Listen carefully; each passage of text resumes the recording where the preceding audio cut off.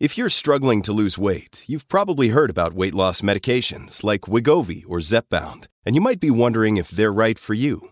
Meet PlushCare, a leading telehealth provider with doctors who are there for you day and night to partner with you in your weight loss journey. If you qualify, they can safely prescribe you medication from the comfort of your own home. To get started, visit plushcare.com/weightloss. That's plushcare.com/weightloss. plushcare.com/weightloss. Look, Bumble knows you're exhausted by dating. All the must not take yourself too seriously and 6'1" since that matters. And what do I even say other than hey? Well, that's why they're introducing an all-new Bumble with exciting features to make compatibility easier, starting the chat better, and dating safer. They've changed, so you don't have to. Download the new Bumble now. Hi, I'm Polly Campbell, and this is Simply Said.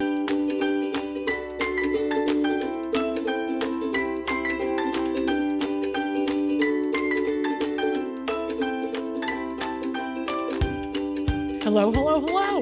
I'm Polly, and you're listening to Polly Campbell Simply Said, the podcast where we talk about how to live well, do good, and be happy.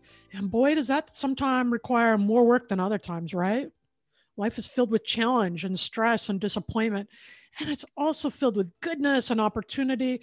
But living well with all of it is often about increasing our awareness and noticing what we are doing well and what we're doing to numb ourselves against the hard times.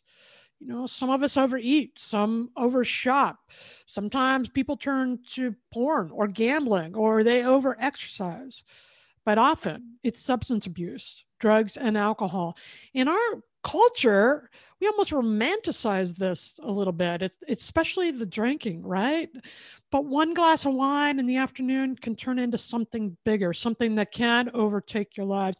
And once it does, it impacts your whole family and also becomes a bigger risk for your children. That's what gets me interested in this. I have a 14-year-old and I am looking out for everything. And so today, what I wanted to talk about is the practical ways we can live more meaningful lives, not always easier ones, but more resonant ones, and learn ways to manage our health and emotions so that we don't turn to clouding our experiences and our relationship with addiction, because the addiction will win. It will take over everything. And so I have read this fantastic book. I got a sneak peek at it. It's coming out in April. And I invited author Jessica Lahey here. Jessica is a writer, mom, author. She's a school teacher. She's taught everything from 6th to 12th grade in public and private schools.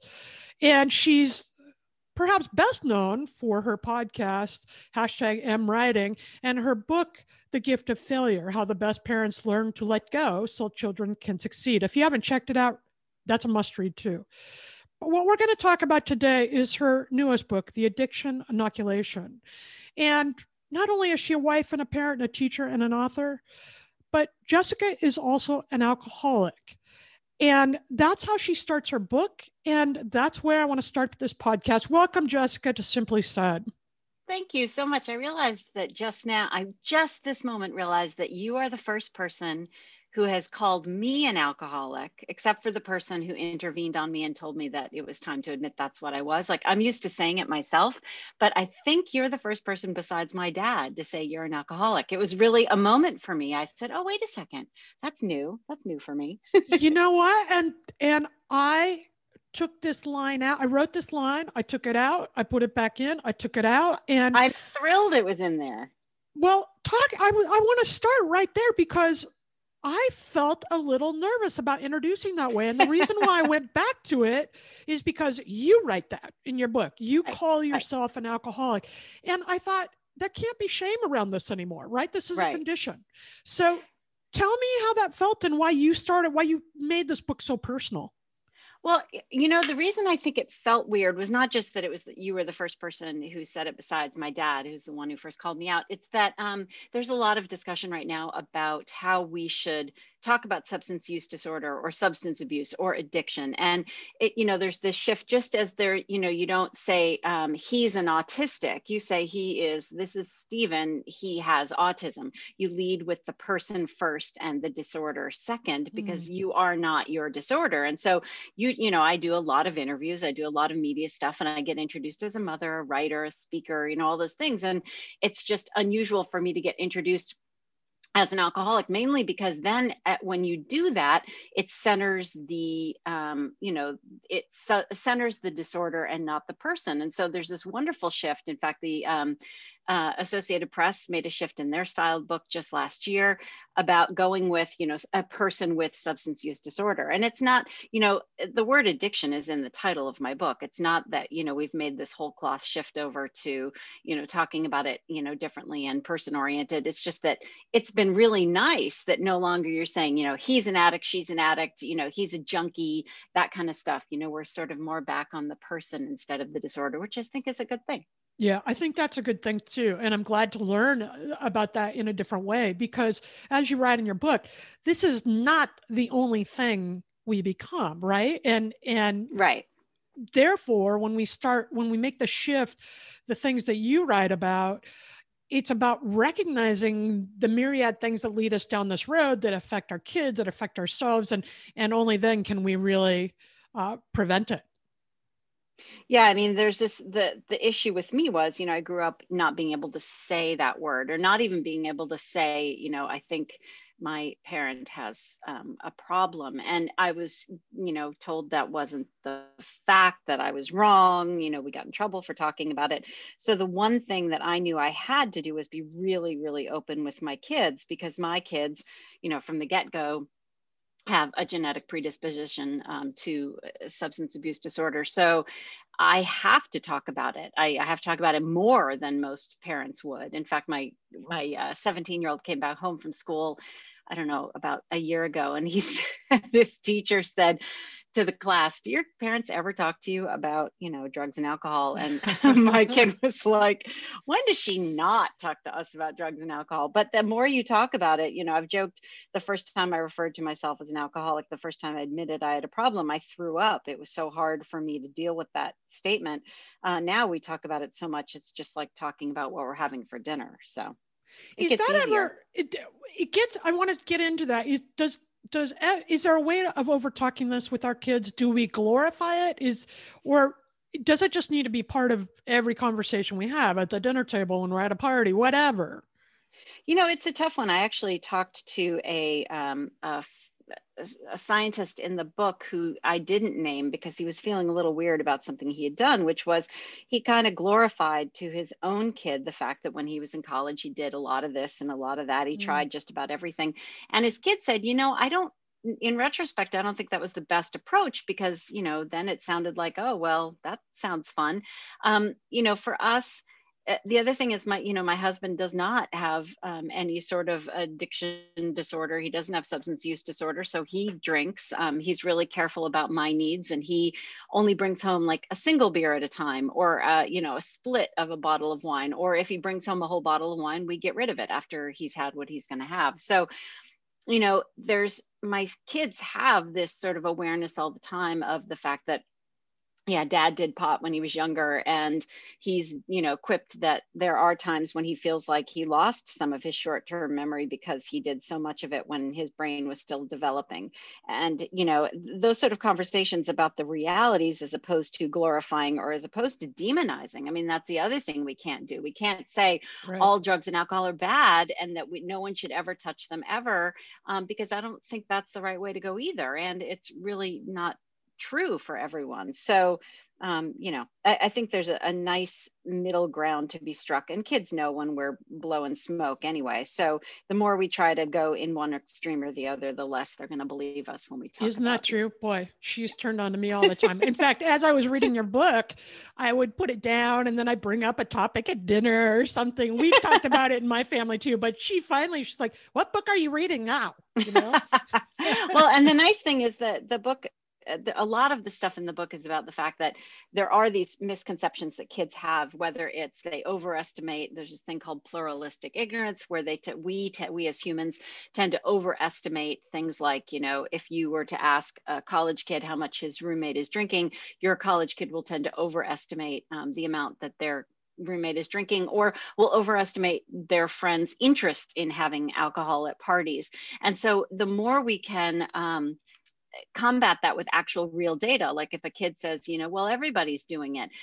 Well, if we know for a fact that not everyone is doing it, and we have the real information in terms of the actual numbers, and by the way, new numbers get published every single year in something called Monitoring the Future, a report about kids' attitudes towards drugs and alcohol, we can know exactly what the numbers are. So if your kid comes home and says, you know, I tried this thing because, man, it's no big deal, everybody's doing it, you can say, well, you know, actually the reality is not everyone's doing it. Here, I have the statistics right here, and I can tell you exactly how many kids are doing it. And by the way, we need to talk about your developing brain, because drugs and alcohol have a different impact on a developing brain than they do on an adult brain. So some of it we can save for later and not be too worried about, you know, trying some pot once we're older than 25. For, you know, the reality is most kids' brains are not done developing until they're about 24 or 25.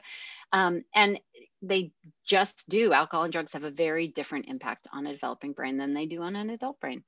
Let's talk about it a minute. You touch on in the book how kids' brains are developing and they're at a different place. So alcohol has a different impact on them, right? But also the way they see their lives, like they're searching for that next big exciting thing, right? The dopamine centers.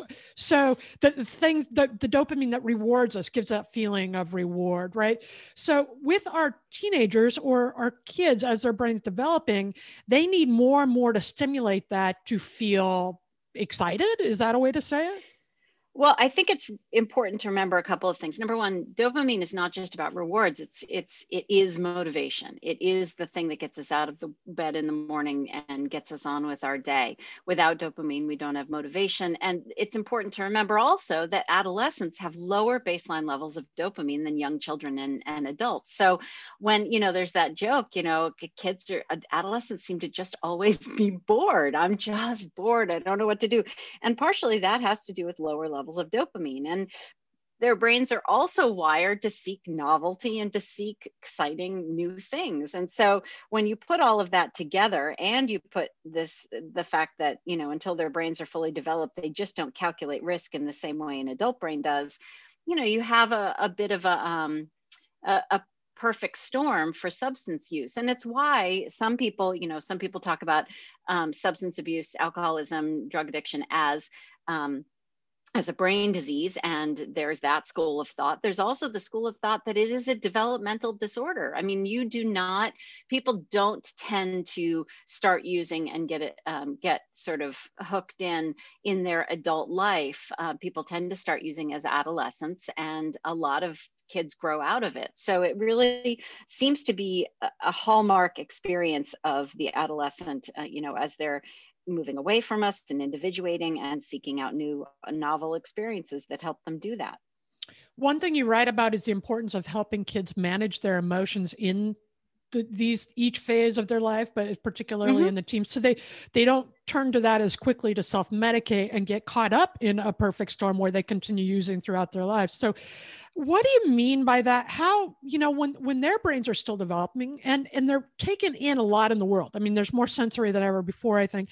How do we help them to manage those emotions rather than turning away from us or numbing in other ways? Yeah, there's, you know, especially backing up for a second. So when I said my kids are genetically predisposed to substance abuse disorder, or substance use disorder, what I'm talking about is genetics seem to be, there is no one gene for addiction. There's, you know, it's a bunch, it's a more complex picture than that, that I won't go into now, but it looks like genetics and epigenetics, which is how our genes are expressed based on the environment that we grow up in.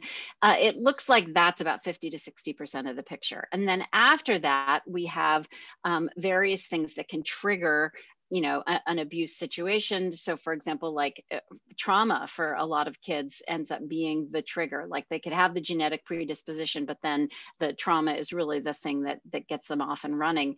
There are a lot of things like that, but trauma is a big one. So if you think about the fact that a lot of trauma, you end up in a situation where either kids are not able to talk about what they're experiencing, they don't have the language to talk about what they're experiencing. So when you talk about managing their emotions, I'm talking about, helping them find the words to name their emotions, giving them the opportunities to talk through what's going on with them. I worked in a drug and alcohol rehab for 5 years as a teacher. And for a lot of those kids, it was, as soon as the drugs are taken away from them, they're suddenly feeling stuff that they have never, ever dealt with. And so helping them name what those feelings are is a really important part of their recovery. But getting kids, to be able to do that ahead of time, naming emotions is a really big part of helping kids have good, healthy, social, emotional lives. But then on top of that, we have to also, manage some of those needs to do the thrill seeking and the novelty seeking. And we can do that by helping them, guide them towards healthier ways to seek novelty, healthier ways to seek risk, because there are lots of ways that we do that aren't necessarily jumping off of a cliff with a bungee cord attached to our ankles or, taking some drugs. So there's a lot of suggestions in the book for how to do that. But I think understanding that teens are just wired differently during that period of their lives for very specific reasons that I talk about in the book, and managing that wiring so that we can make it work for them instead of against them is sort of the best way to get at that. Yeah, I love that approach, because it's not going to do any good to say, don't do this, right? They're not even thinking on that level. They're not able to shift into that mode. When you talk about the forms of safe risk, give me a quick example. What is a safe risk where we can get our kids excited and motivated to get that high, for lack of a better word, from other things? Yeah, it really is just about trying new things. I mean, trying out for that sports team, that thing that scares you, trying out for a play, then that scares you, getting up on stage. In fact, I had been really concerned about the fact that when my son was just about to enter high school, we moved. And that's a really terrible risk factor. It's a big risk factor for substance use, because suddenly, I took him away from his friends, and, I trusted those friends, and I trusted the families of those friends, and transitions are a big risk time for kids anyway. And Dr. Dan Siegel said to me, and by the way, his books are Aware is a really, really good one, and Mindsight is another wonderful one. And he actually has a subject in that book, an adolescent, that he helps sort of get him more tuned into his emotions and tuned into sort of how he can manage his emotions. But he said, you need to stop. This is a little bit about framing too. And you could frame that move as a big risk factor for substance use, and you would be correct to do that. But why don't you frame it as a great opportunity for novelty? So, go exploring in your new home, find places that are new to him, help him, get him out there meeting new people. And so you can help familiarize him with his new home by sort of pushing him outside of his comfort zone. And that will fulfill some of those dopamine hits of novelty, which he had plenty to choose from moving to a new place. Yeah, I love that. I talk a lot about framing and reframing. Mm-hmm. And I think what's so important to remember about this issue and everything is that there are always multiple sides, right? There's never one right thing unless you're in algebra, which I never got the right thing anyhow. So I don't go into that, but there are many ways to look at the situation, and it doesn't mean to disregard the other side. Right. It means challenge yourself to find some other options as well. I love that. And I actually just wrote a feature piece that will be out by the time this comes out about that very thing. We can wallow in the things that are horrible and terrible, and we can acknowledge the hardship that people are going through with this pandemic. And at the same time, we can also do what's really important for our kids, which is helping them to reframe some of this stress that they're feeling and some of the anxiety they're feeling about being so out of control. We can help them reframe that and help preserve some of their mental health and their spirit and their hope during this situation. We talk about that a lot on the show too, and a lot in my own household. That this is a chance for my daughter to practice her resilience and look at how Yeah, well she's doing. right. She's so strong, and all those things. But I want to get into another tool that I talk about a lot because I think it's essential for our kids, and I want to get your take on it. And in one of your chapters, it's called "Tipping the Scales of Addiction," Hmm. and you really offer some perspectives about helping kids lean away from it as a Hmm. form of prevention. And one of the things you talk about is optimism and other great things that I really believe in, but you talk about self-efficacy. Hmm. I also felt like Gift of Failure touched on this. I feel like we are showing our kids how not to be capable by not believing in them or by not letting them sort through their own difficulties to some degree. So when we can teach them their own mastery or capability, I think they're empowered in every way. I'd be interested in your take on that. How does self-efficacy play into addiction prevention? Well, self-efficacy plays into everything, mental health and learned helplessness and all these other things, because self-efficacy is the sense that if you do something, if you make a decision and you take an action, that something will change. So for example, I had kids in my rehab classroom who had very low sense of self-efficacy. They didn't, because for example, they were in an abusive situation where they were being hit at home, and no matter what they did, they couldn't change that. And so control is just taken away from them. They had no sense of autonomy over their environment. They have no feelings of self-efficacy in the terms of, I want to be out of the situation. I want to change the situation. I can do something to prevent it. And they couldn't. So that feeling of lack of self-efficacy feeds into this thing called learned helplessness. And learned helplessness is really fascinating in the sense that the more we take control away from kids, the more helpless they become. And as humans, there's some wonderful metadata on learned helplessness from Martin Seligman at University of Pennsylvania that learned helplessness is sort of our default circuitry in our brains when we're faced with long-term hardship and sadness and pain, that we just want to curl up in a ball and give up and hand the reins over. But the way we interrupt that circuitry is by giving more control and autonomy back. So the more we can help kids feel empowered, the more we can help them see that their actions can have an impact. And that's going to be really hard for some kids because they're in situations where there's very little they can do. But even if it's small things, every time I could show a kid that, look, you just decided to set some goals for yourself and you achieved this short-term goal, you can actually change your immediate environment and the world if you just keep doing that, setting these small goals and achieving them.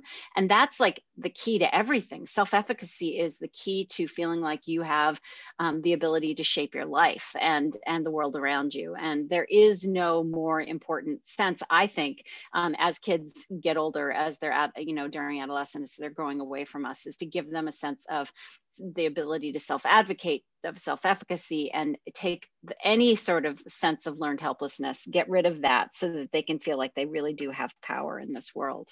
So let's make that the Simply Start today.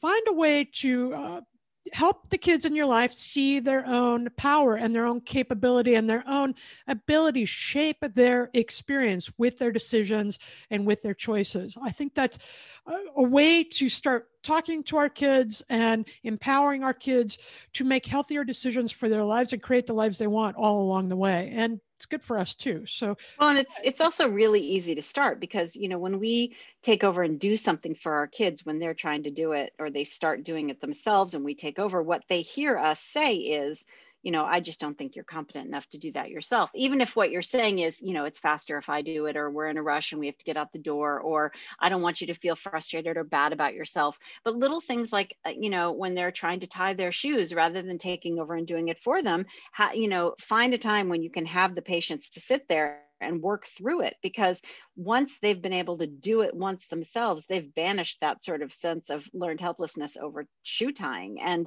it's really important to start young with kids and give them some credit for being able to figure out things for themselves. Give them credit for working through the problem. It's not the outcome, right? It's the fact that they sat in there and went through the process and they got some outcome. It might not be that they got the shoe tied. Right. Well, if that happens, then our job is to model for them a positive, adaptive response to failure. Like, okay, well, what didn't work? What are you going to leave behind? And what are you going to do differently next time so that it does work? Or are you going to practice? Or, use words like yet. Of course you can't do it yet. You just learned how today, but with some practice, you'll be able to do it. And also focusing more on the process and less on the product can really diffuse a lot of anxiety and sort of those obsessive feelings of perfectionism. The more we say, how do we do things differently next time? What did you do to get to where you are? What do we not do next time? All that sort of stuff, that emphasis on process really does diffuse anxiety in kids.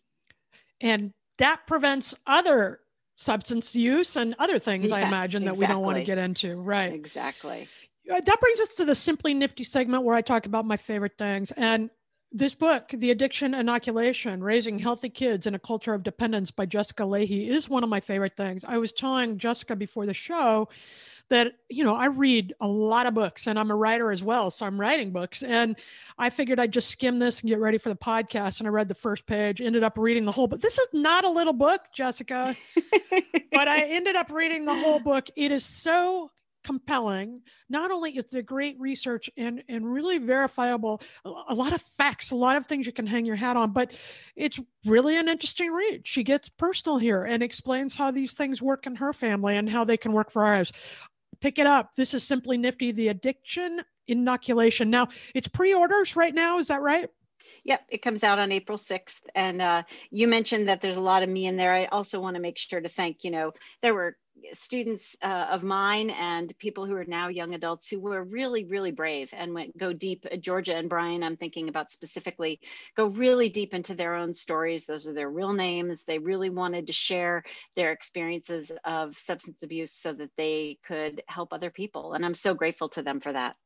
I think that's an important comment because one of the things that made the book so compelling is all these different stories and perspectives and taking the shame kind of out of this illness and the struggle that many families are having. And we don't have to be alone in it, right? Right. There's help and there's prevention techniques we can use so we don't create the same patterns for our kids and we can get well. Yeah, over and over again, I kept saying, are you sure you want me to put your real names in there? I don't have to. And they kept saying over and over again, nope, this is too important that we have, I was made to feel shamed about it and I'm not going to do that to someone else. Great. Well, it made a difference to the book. So if you want to find more of Jessica's books and writing, you can get her books wherever books are sold and check out her podcast, #MWriting, and go to her website, jessicalahey.com. That's Jessica, LAHEY.com. Check out her other work. Her work appears everywhere and it's fantastic stuff. Pick up this book, The Addiction Inoculation. And you can find me at pollycampbell.com. Join me on Facebook at Polly Campbell Author. Sign up for the newsletter. And I've got my newest book coming out in just a couple of weeks, You Recharged. You can get that wherever books are sold. And we go into some of these things that Jessica touched in today as well. We talk about reframing. We talk about tweaking our mindset to use words like yet to empower our lives to become capable and energized about how we're relating in the world. I think it all makes a difference. So check that out. You Recharge. You can get that on my website or wherever books are sold. So Jessica, thanks for being here. I appreciate it. I learned a lot. Great book. Thanks for the work you're doing. It's making a difference. Thank you so much for having me. This has been really fun. Today, listeners, everybody, let's all just take a deep breath. Look back in your family history, some of the things that maybe you weren't allowed to talk about when you were a kid, some of the ways you learned to manage your emotions and your beliefs and your habits around alcohol and drinking or drug use or anything else that takes your energy without giving anything back. And then start the discussion with your family. We can learn to stop numbing ourselves by managing our emotions, by supporting each other and learning the facts behind alcoholism and drug addiction. So let's start working to prevent this disease instead of keeping it quiet and feeling ashamed for it, because it takes so many people out of their lives and out of their families. And we can go ahead and do it differently going forward. I think when we start talking about these things and learning how we can help each other prevent it, we could all live well, do good, and be happy.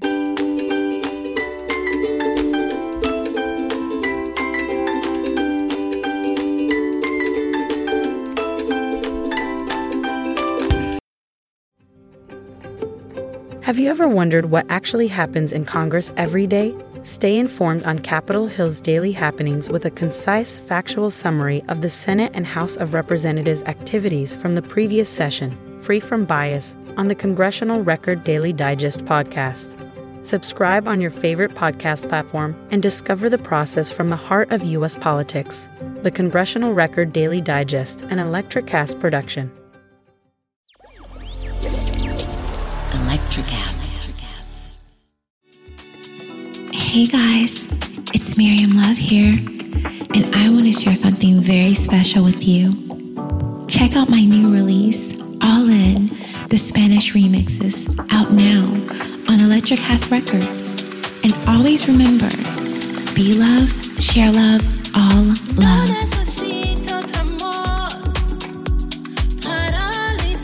Available now wherever you listen to music.